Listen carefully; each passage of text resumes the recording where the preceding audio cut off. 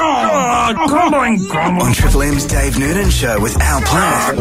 It's Grumpy Guys. Both our Grumpy Guys are from the sporting area. We have Adam Griffith, who is the coach of the Haribat Hurricanes and the Tasmanian Tigers. Morning, Griff. Morning, guys. And we have Dan Bell, who's the president of the Brighton Junior Footy Club, also is heavily involved in Taekwondo, I think, Hapkido and all those things. Good morning, Dan. Good morning, guys. How are we? So you definitely have an input, both of you, into the development of young sports people. Now, this is what I want to ask you. There's a go-to man as far as child psychology is concerned in Australia. His name's Dr. Michael Carr-Gregg. And he has said that junior sporting codes have gone soft by banning scores, which we do. We just don't have kids scoring. And in turn, it's having a detrimental effect on children. It's part of the wussification of an entire generation. Okay, let's start with you, Griff. Obviously, in cricket, scoring is pretty important if you're going to have a game, you would think. Thanks for starting with me. What do you reckon?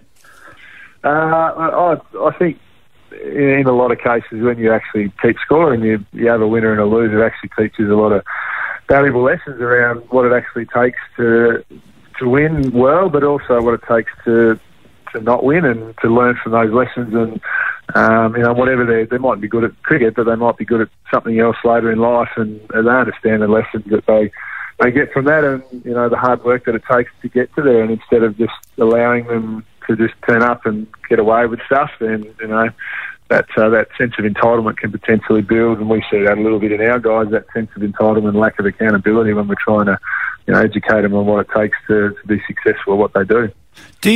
In junior cricket, they score or not? In some they do, yeah. Well, I mean, it's pretty pointless to play without scoring. I think they. I think that across the board. Yeah, how many runs you get that over 58? Yeah, I think they changed the rules a little bit around.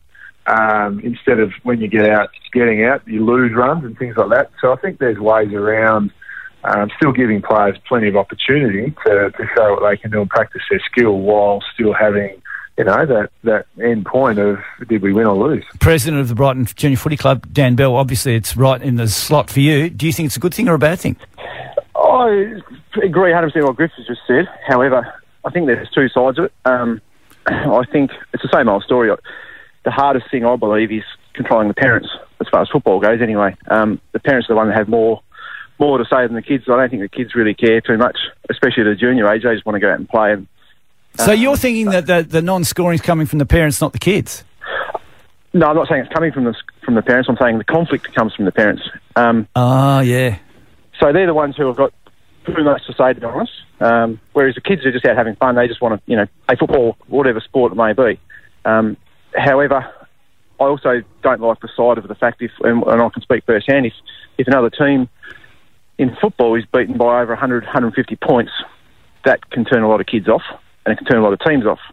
I do know that SCJFL have got it capped for some of the youth teams that if they're beaten by more than 10 goals, the scores aren't published.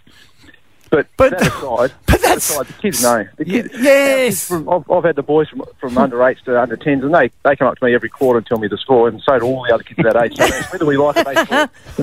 So what's the point of it then? It's exactly like the parents are getting together and kidding themselves.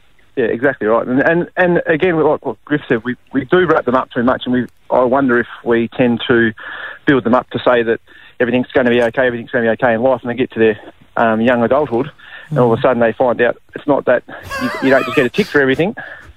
There must be a shock the first time there's a score on for kids.